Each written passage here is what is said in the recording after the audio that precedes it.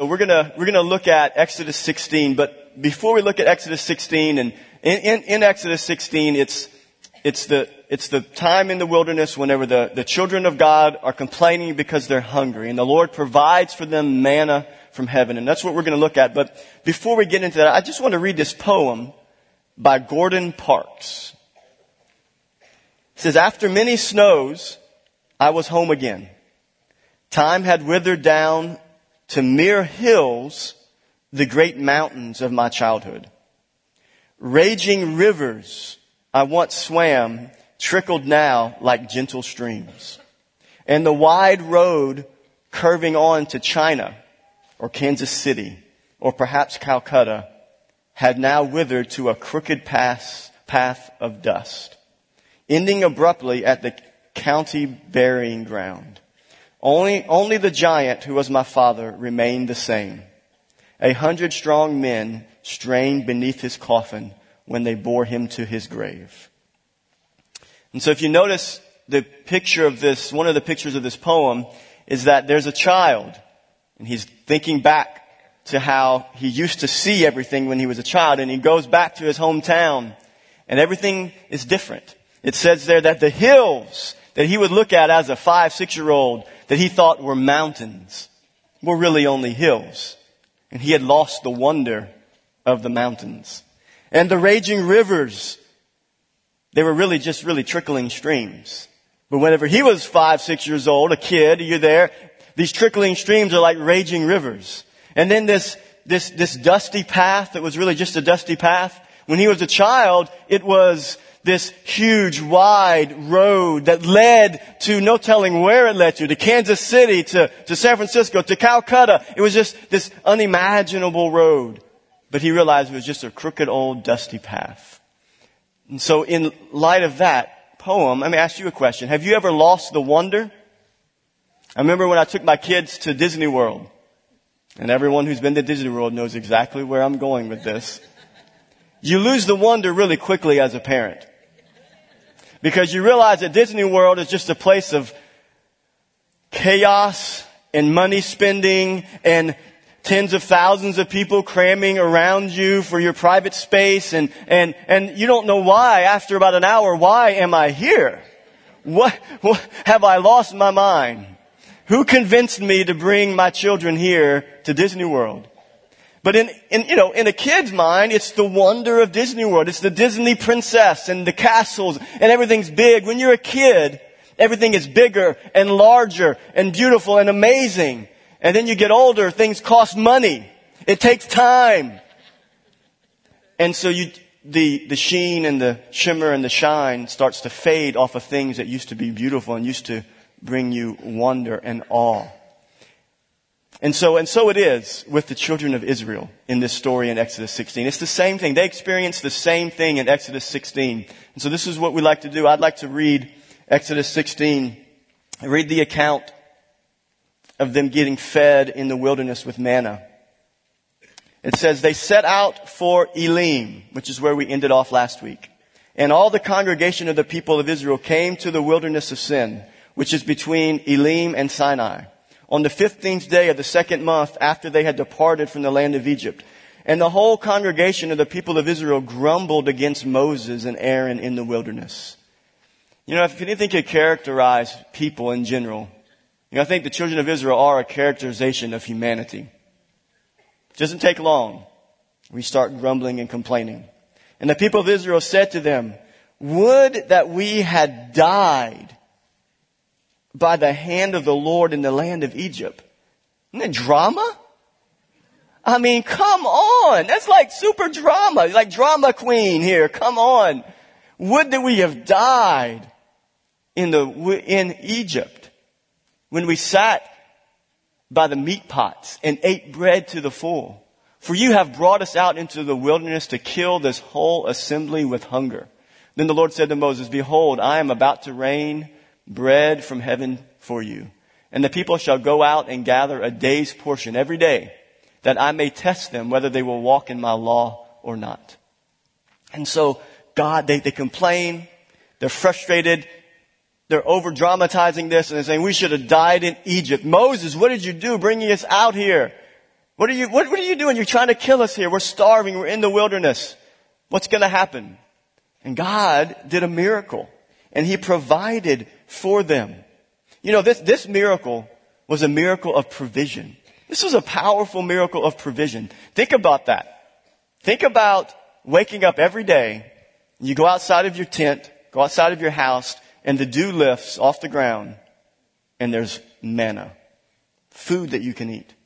And in the evenings, there's quail, there's meat that the quail fly around, and all of a sudden, the Lord kills them and they all fall. You don't have to shoot a shotgun and to do anything. The birds just die. And you go and you pick them up. All the hunters in here, I think you wouldn't like that because you like to kill things. You enjoy the process of shooting animals. And so, you'd have been grumbling about that. God, we want to kill them. Just make them come and fly over and hover and not move and we can shoot them. Whatever it was a miraculous provision. Do you think you'd ever get tired of that?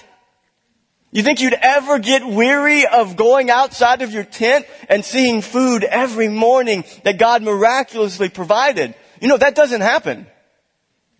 Unless you like to eat grass. You know?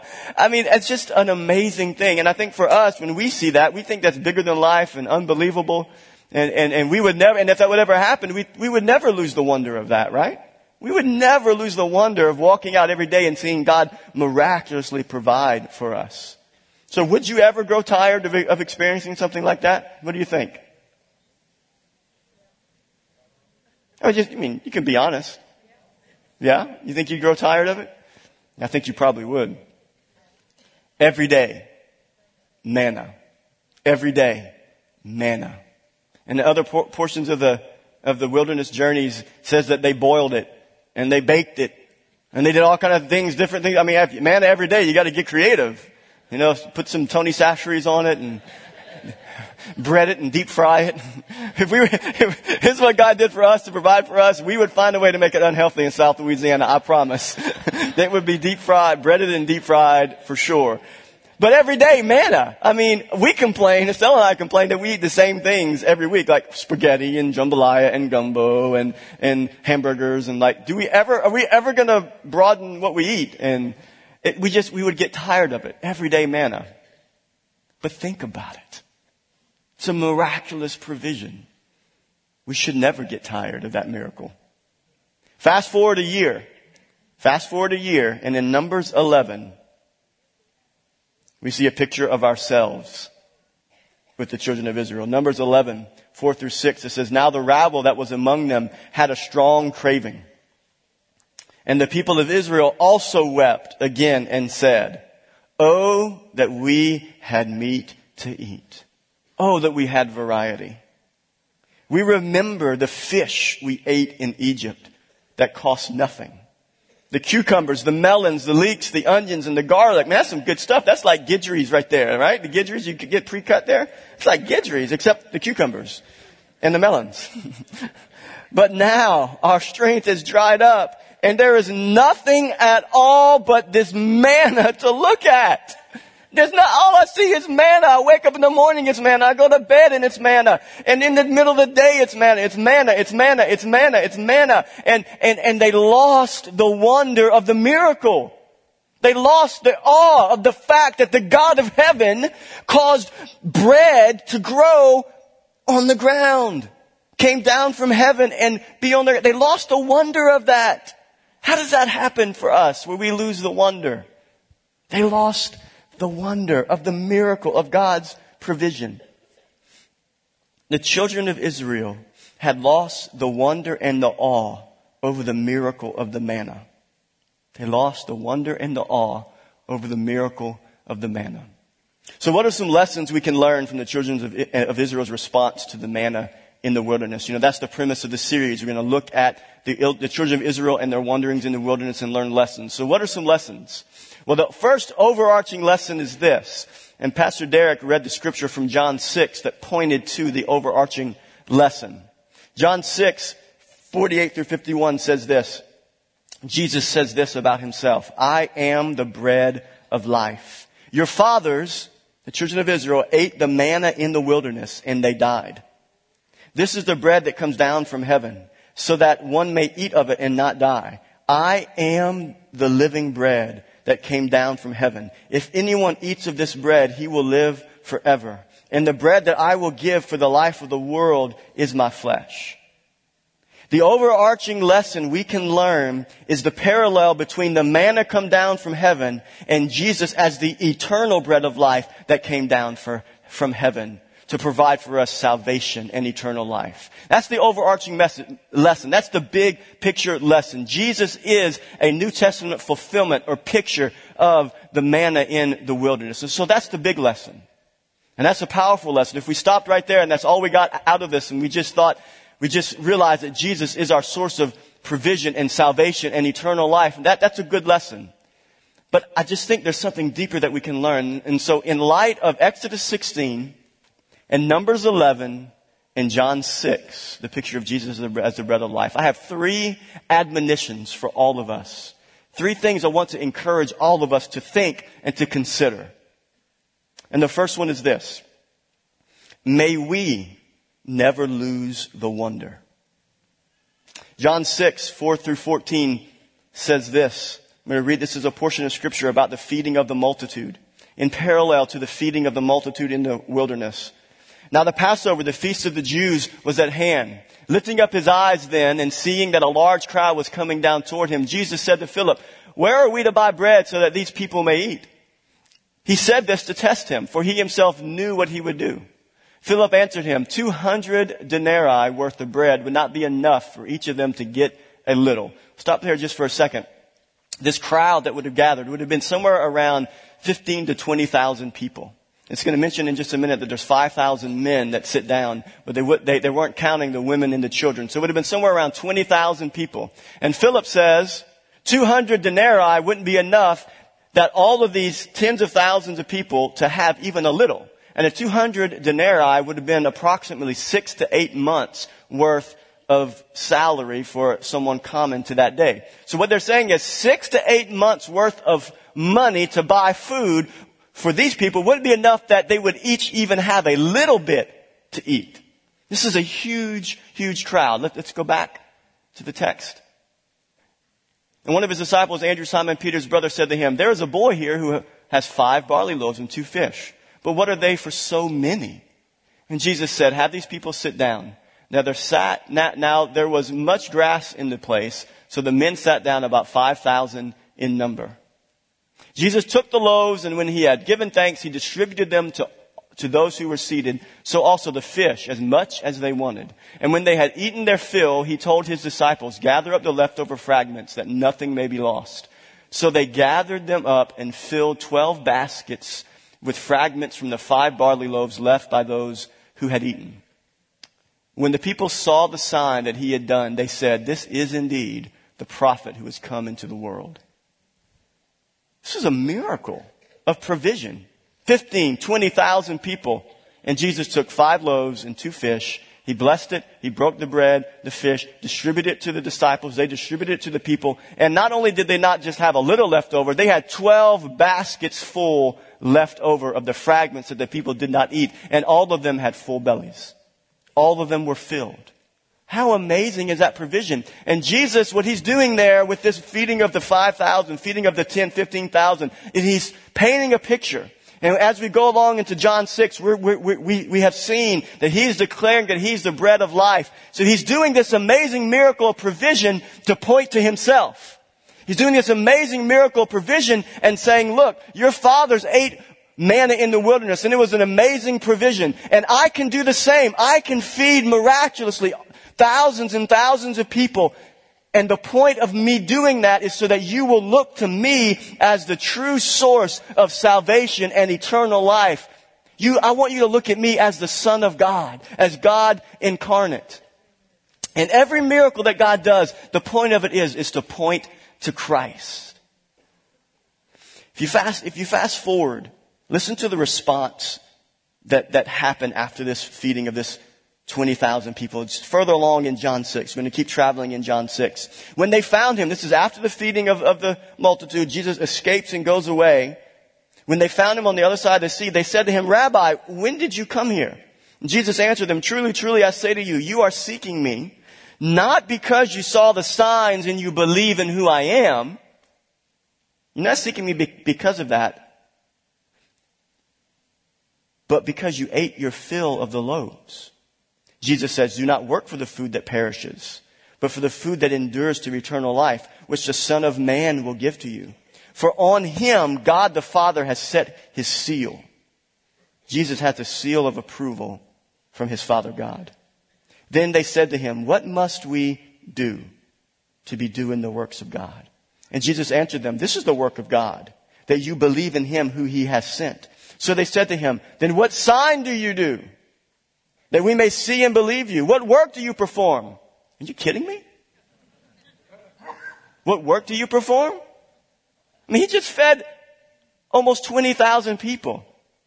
And they say, well, if we're going to believe in you, you need to do a sign. They had missed the point of the miracle. Just like the children of Israel in the wilderness had missed the point. They lost the wonder of the miracle. Just fast forward just a little bit of time. And these people had lost the wonder of the miracle of Jesus and what he did in feeding the multitudes. They did not get it. And Jesus continually in the Gospels, you see it over and over and over again. He's trying to get the people to see who he is. And all of the miracles, the feeding of the multitudes, the healing of people that were sick, all of the miracles that he did, they were for one purpose and one purpose alone. It was to confirm that he was the Son of God, to confirm that he had come down from heaven and that he was the Messiah and he was going to be the Savior of the world. And he was coming to do that, for people to see that.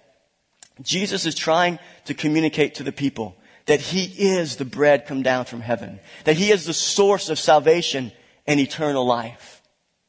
He's trying to communicate that salvation is a miracle. Salvation is a miracle. Just like the feeding of the multitude in the wilderness, just like the feeding of the 20,000 that Jesus did. He wants them to see the wonder of the miracle and look to him as the source of salvation and life. What was the people's response? What must we do to work the works of God, to have this eternal bread? And that's what mankind does. That's the answer of religion. Religion says, you want to get to God, this holy, infinite God that cannot be approached by sinful humanity. You want to get to that God? You got to crawl your way up. What must we do to get to God? And what did Jesus say the work of God was that they have to do? It was to believe in him. That he is the bread of life. That he is the eternal bread of life. And that is our tendency as humanity, is to try to get to God. To try to get to him by our own good works, by our own self-effort. But we underestimate the fact that apart from Christ, there is no good that dwells in us. We underestimate the fact that we have sinful natures and that on our own we do not desire God, Scripture says. And so that's what we attempt to do. And the fact that we're saved is a miracle. So my question to you this morning is have you lost the wonder of the miracle of salvation? The fact that you're sitting here clothed and in your right mind and you worship Jesus. Have you thought back to what you used to be and how you used to be bound in sin and oppression and depression, suicidal, addicted to substances? You had no desire for God. Salvation is a miracle. You cannot save yourself. It's impossible. Here's what Scripture says. Through the prophet Jeremiah, God says, the heart of man is deceitful above all things. The heart of man is deceitful above all things and desperately wicked. Who can know it? How would you like to have somebody tell you that before you were a Christian? Your heart is deceitful and desperately wicked. Well, God did it for you. In Jeremiah. Apostle Paul says this. Through the Apostle Paul in the book of 2 Corinthians, God says, the gospel is veiled. It's a veil over the eyes of those who are perishing. The mind of the unbeliever is blinded by the God of this world, Satan. So not only is the unbeliever not only do they have a heart that's desperately wicked and bent towards evil, but their mind is blinded. That's why unbelievers don't want to hear the Bible. You guys know that? They don't want to hear this. They don't want to hear it until the Holy Spirit begins to open their eyes to see that they have a need for a Savior. But unbelievers don't want to hear God's Word. The gospel is a message that people do not want to hear. And that's why it's impossible for you to save yourself. It is the work of God. That's what Jesus said in John 6. He said, they asked the question, what must we do? And Jesus said, this is the work of God, that you would believe. It's the work of God in your heart, to open your eyes, to lift the veil that is over your eyes, as it says in 2 Corinthians. Your veil is lifted, and you heard the gospel. Through the Apostle Paul in the book of Ephesians, God says, we were dead in our trespasses and sins, in which we once walked, following the course of this world. Paul takes it even a step further than Jeremiah and what he said in Corinthians. Paul says in Ephesians 2 that we were dead. That's even worse. It's not just spiritual blindness. It's not just not a desire to worship God. It's not just any of that. It's the fact that apart from God, you are spiritually dead. Can dead people do anything? Can a dead person raise himself up out of the grave? Is that possible? This picture of baptism, that's a picture of salvation. A dead person cannot raise himself up from the dead. He has to be called by God. And that person responds to the gospel, and God resurrects them from their spiritual blindness and their spiritual death. Salvation is a miracle. So my first admonition to all of us is, may we never lose the wonder of that. Do you know why we lose the wonder? Because we forget what we used to look like. And we think that by our good works, even as Christians, that we're obtaining favor from God. I want you to know there's no amount of good works you can do as a believer that can keep God happy with you. He is happy with you because you surrendered to the lordship of His Son, Jesus Christ. And when you are saved, hear me, when you are saved, you are the righteousness of God in Christ Jesus. You stand justified before a holy God. And the fact that that is even possible should leave us in awe and wonder. And every time we gather, when we sing these songs about who Jesus is and what He's done, and the miracle of salvation, and the miracle of His resurrection, and His character and His nature, when we gather and we sing these songs, we sing them in unison every Sunday, every Wednesday, and it's this awe and this wonder of what God has done in us and what He desires to do through us. Salvation is a miracle because it is impossible for a deceitful, desperately wicked, spiritually blind, dead man to save himself. Salvation is a miracle because it is impossible for a deceitful, desperately wicked, spiritually blind, dead man to save himself. May we never lose the wonder of the unmerited mercy and grace of God given to us through Jesus Christ. What's the second admonition that we can see that I want to encourage us all with? Number 2, may we never love the things of this world. May we never lose the wonder of salvation, but also may we never love the things of this world. Let's look back at Numbers 11. Now the rabble that was among them had a strong craving.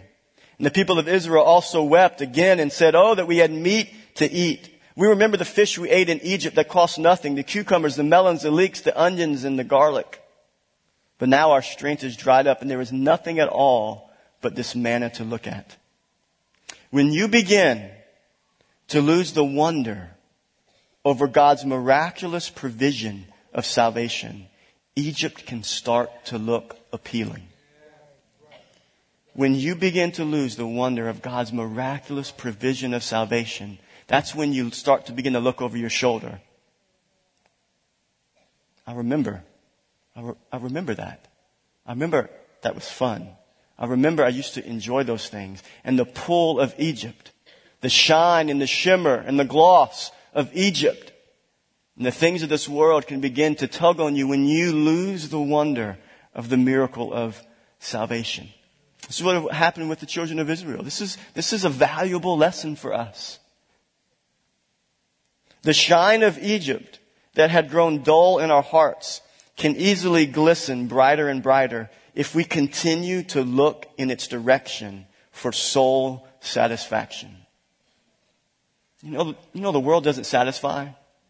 You know, unbelievers, they run to and fro all over the world looking for soul satisfaction, looking to be satisfied in their heart deep down, that deep down place where they know they're empty, where they know they're missing something. You know, Tom Brady did an interview. And Tom Brady was they were talking about all of his accomplishments. He had won three, four Super Bowls. And he was good looking. He had a supermodel wife, millions of dollars. He has big houses and he vacations in all the fancy places you'd want to vacation in. And the interviewer asked him something like this. Basically, what else is there out there for you to do and to accomplish? And Brady basically said this. He said, there's something that I'm missing. There's something out there and I don't know what it is. I don't know what I'm missing, but there's something that I'm missing that I don't have. And so the interviewer said, well, what do you think it is? He said, I don't know. I don't know. And I want to remind me and to remind you that is true. Look at Tom Brady and his wife, they're the picture of beauty and athleticism and wealth and fame and fortune. They have it all. And he still says, there's something missing and I have no clue what it is. We need to be told that. Because look, when we look at the world, when we look at the Bradys, and we look at the rich people, and we look at the people who have achieved great big things in this life, and we see all of that, it can be a temptation for us to look over our shoulder and say, maybe we're missing something. Maybe this Jesus walk isn't gonna fulfill every desire in my heart. Maybe I will not be completely satisfied with Christ. But the pull of the world, the lure of Egypt, it's empty in its fulfillment.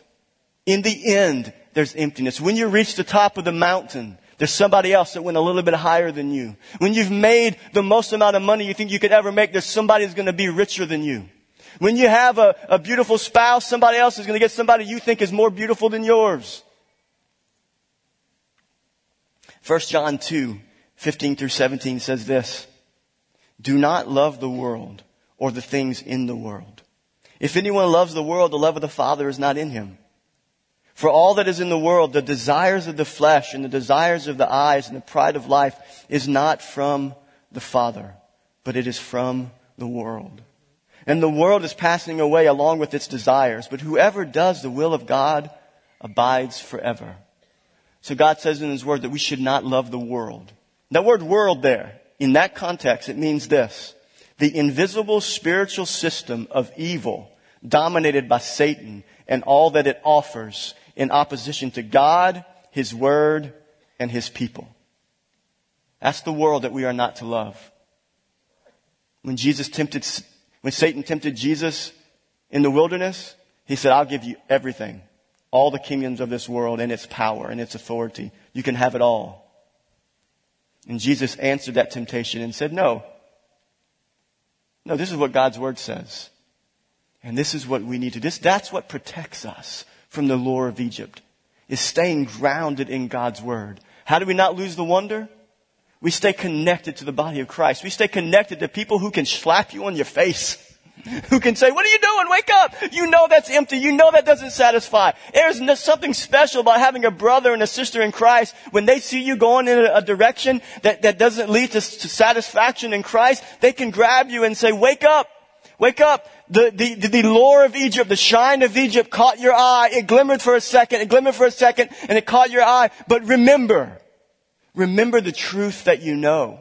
Remember the Word of God. Remember that God's Word is true. And remember that God loves you. And He only wants the best for you. And He's not holding out any goodness from you. He's not holding out any satisfaction from you. The world wants you to believe that is the case. But it's not true. It's not true. The things of this world can also be good things. Back in Numbers 11, it says that they looked back at Egypt and they wanted the fish. Is fish bad? What about cucumbers and melons? I like cucumbers. I like melons. I like garlic, and garlic is awesome. Great seasoning. I like leeks and onions. Sometimes even the good things can become idols in our life. They can distract from the wonder of God. I like cucumbers, melons, and onions and garlics. These are good things, but good things can become ultimate things that influence us to divert our affections from Christ.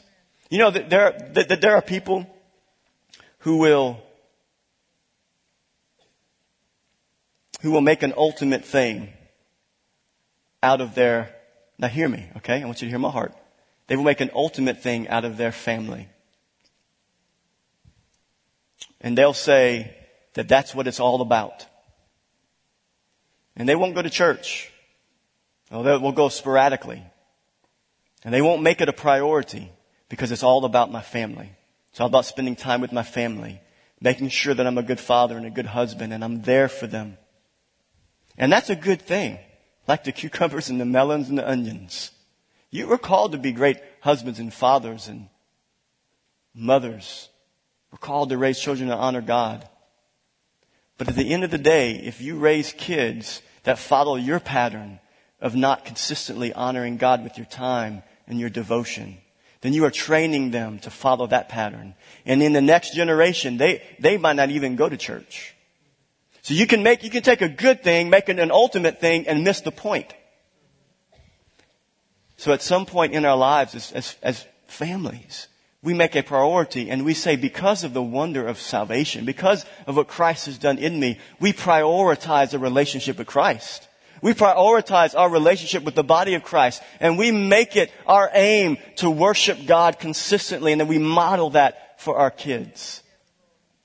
Even the good things can become ultimate things that influence us to divert our affections from Christ. So, the first admonition was that may we never lose the wonder of the miracle of salvation. May that never dwindle in our eyes. And secondly, may we never love the things of this world. They do not satisfy. The things of this world are not meant to give us ultimate satisfaction. And then thirdly, and finally, number 3, third admonition is this: may we always look to Christ. John 6:31 through 35 says this. It says, our fathers ate the manna in the wilderness, as it is written, He gave them bread from heaven to eat. And Jesus said to them, truly, truly, I say to you, it was not Moses who gave you the bread from heaven, but my Father gives you the true bread from heaven. For the bread of God is He who comes down from heaven and gives life to the world. And they said to Him, Sir, give us this bread always. I love this. Jesus is so good. Jesus said to them, I am the bread of life. Whoever comes to me shall not hunger. Whoever believes in me shall not thirst. And if you continue on in John 6, they keep questioning Him and going back and forth with Him. And Jesus finally says it in such a way that people can't handle it. In John 6:66, Jesus tells them, unless you eat the flesh of the Son of Man and drink His blood, you have no life in you. You have no part in me. He brought it to the ultimate position, the ultimate place of complete surrender to Jesus, unless you go to the extreme. He didn't literally mean eat His flesh and drink His blood. He meant that you are recognizing ultimately who He is, this ultimate commitment that He is the Son of God. And that's what He was wanting to get them to. And it was a hard saying. It says that many that followed Him that day, it says in John 6, they left. And then Jesus turned after these other stragglers left whenever discipleship got a little too hard. When discipleship got a little too hard, they left. They proved who they really were. The ones that were there, Jesus looked at them and says, are you going to go too? He looked at the 12. What about you? Are you going to leave? And what did Simon Peter say? Where are we going to go? To whom shall we go? You have the only words that satisfy. You have the only words that bring eternal life. You are the Christ. You are the Messiah. We have come to believe and to know that you are the Son of the living God. Where are we going to go? And that's our cry as Christians today, this morning. And this is what I wanted to press on my heart and on your heart. Where else can we go? Where else can we go? He miraculously saved us. He has given us peace and joy and satisfaction and happiness. We can lay our head down at night in our bed and we can rest assured that I am His and He is mine. And I'm right with my Father. I have peace in my heart and passion in my life. And the world has nothing to offer that can satisfy like that. Hear me this morning. Nothing. And those of you who are believers, this is a reminder to us. The world can shimmer and it can shine and it can glisten and it can look good and appealing, but it doesn't satisfy. And those of you who are non-believers here this morning, my encouragement to you is this, is to believe this. Know that it's true. Open your heart to say, yes, I know it's true. I've experienced the emptiness of the things of this world, and I know that they don't satisfy. You know, Jeremiah chapter 2 paints a picture of this for us about why we should always look to Christ. May we always look to Him. Here's a picture of brokenness in Jeremiah 2, verses 11 through 13. This is God crying out to the nation of Israel through the weeping prophet Jeremiah. And so we see the picture of the nation of Israel in Exodus and in Numbers, and we see their wanderings and their rebelliousness and their complaining and their wandering. And this is the heart cry of God to the nation. Has a nation changed its gods? Even though they are no gods?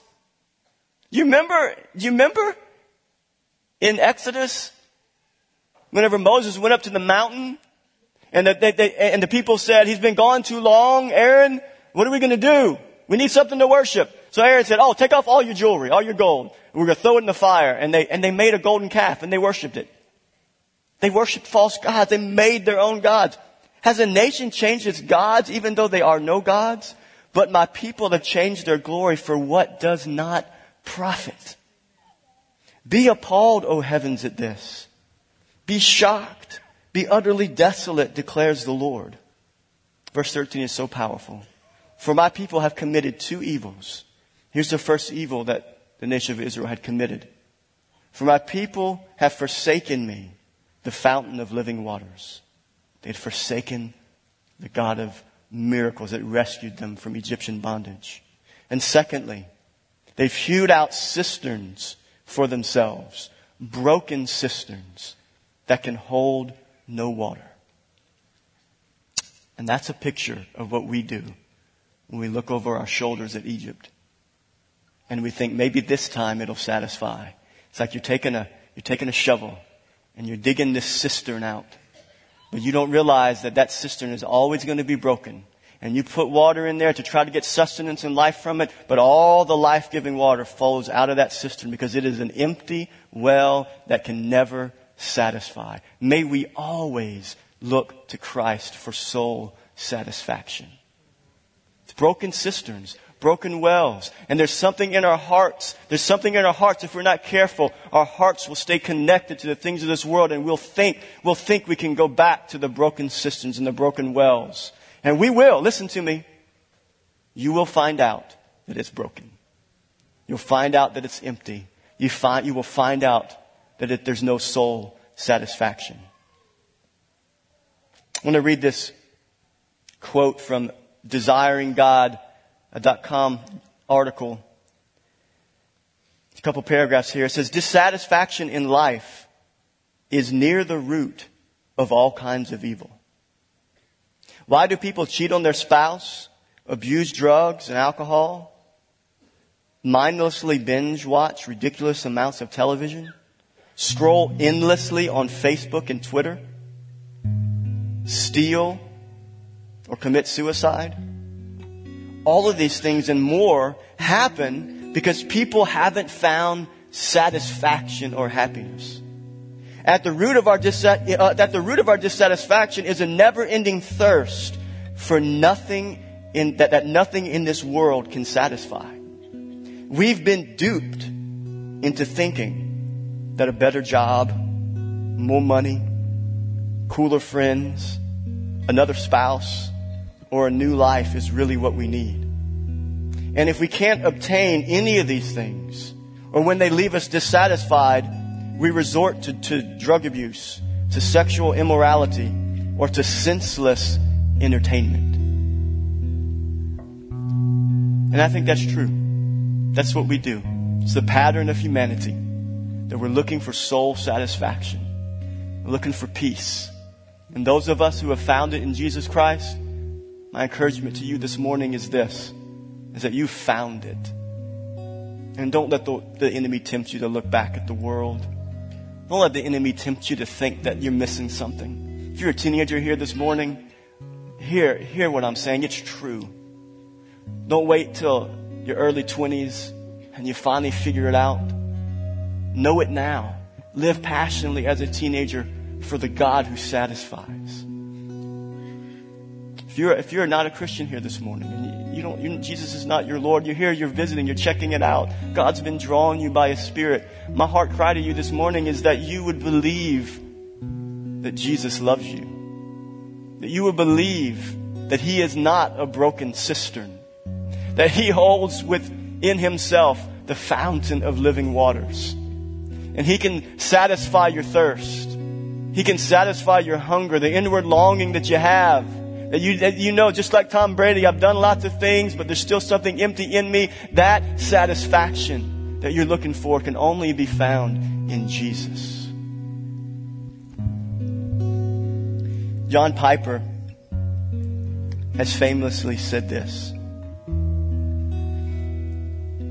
God is most glorified in us when we are most satisfied in Him.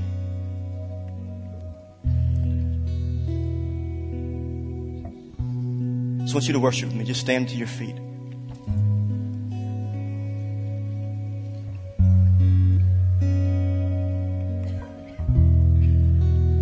Let's sing this. Hungry, I come to you, for I know you satisfy. I am empty, but I know your love does not run dry.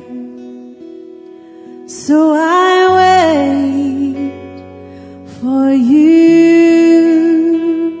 So I wait for you.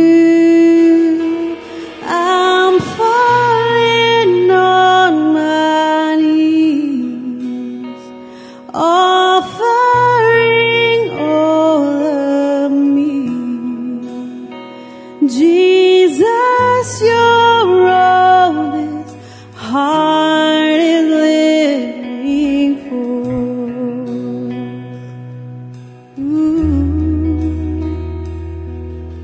Broken, I run to you, for your arms are open wide.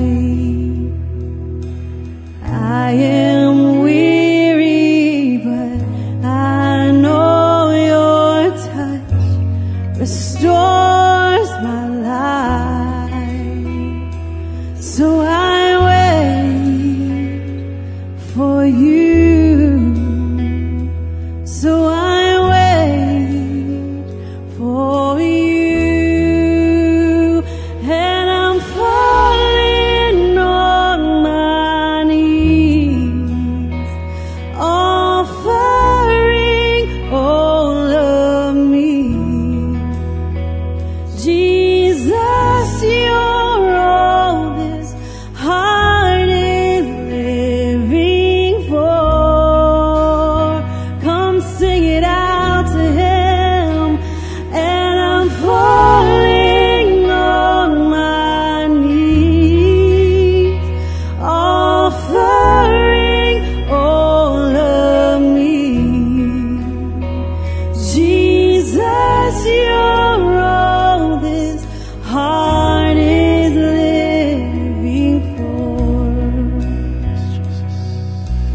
If you don't know Jesus here this morning, and you want to surrender to Jesus, and this message has echoed in your heart, and you know that that's you. I don't have to try to convince you. You know it's you. and you want to surrender to Jesus, can you just lift your hands with me? Just lift your hands. Is there anybody? Thank you. Thank you. Anybody else? Anybody else? Anybody else? Just keep your hands lifted for a moment. Anybody else? Thank you, Jesus. Thank you, Jesus. I want to pray for you. If you lifted your hands, I just want to pray for you. Just make your way down front. I want to agree with you in prayer as you surrender to Jesus as your Savior. If you didn't raise your hands and the Lord's tugging on your heart, just make your way down front. We want to pray with you. Come on, you can come. You can come. You can come. You can come. Just come down here. Thank you, Jesus. Anybody else?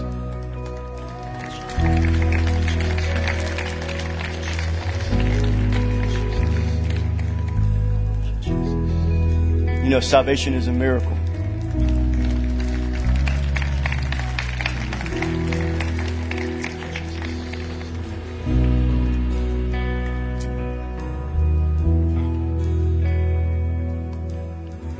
Thank you, Jesus. Look, salvation is a miracle. It's a miracle of God. It's a miracle of God that you were here. God was tugging on your heart. And what you sense in your heart, that longing, that desire that you have, that was from the Lord. He was pulling on your heart. His Holy Spirit had come, and He was listening, speaking to you through His Word. And God pierced your heart. And you said, yes, that's what I want. You surrendered. You're surrendering by faith to Jesus. And so I'm going to agree with you in prayer. I'm going to get you to pray a prayer after me. And those that are here, they're going to pray with us. And this is just a simple acknowledging of what is in your heart. The prayer doesn't save you. Did y'all all know that, right? The prayer doesn't save you. It's your heart that does. It's the faith in your heart that saves you. It's not the words, because I could pray it differently than Pastor Renee prays it. The prayer doesn't save you. It's your heart that saves you. So let's just close your eyes and we're going to pray. Just repeat this prayer. Lord Jesus, I acknowledge that you are the only one that satisfies. I recognize this morning that you are the Savior. You are the Son of the living God. You were crucified on the cross. You were buried, but you rose from the dead. And you are seated at the right hand of the Father. I confess this. I pray that you'd come into my heart. Forgive me of my sins. Thank you that the Holy Spirit now lives in me. In Jesus' name. Amen. Amen. Okay. If you want to get baptized, well, you can sign up. You can sign up. And when we do baptism again, you can get baptized. Amen. Bless you. And look, y'all talk with Pastor Freddie and Sister Nadine, and they're going to get your information and give you a Bible. Amen. Thank you guys. You guys are dismissed. And I'm falling on my knees, offering all.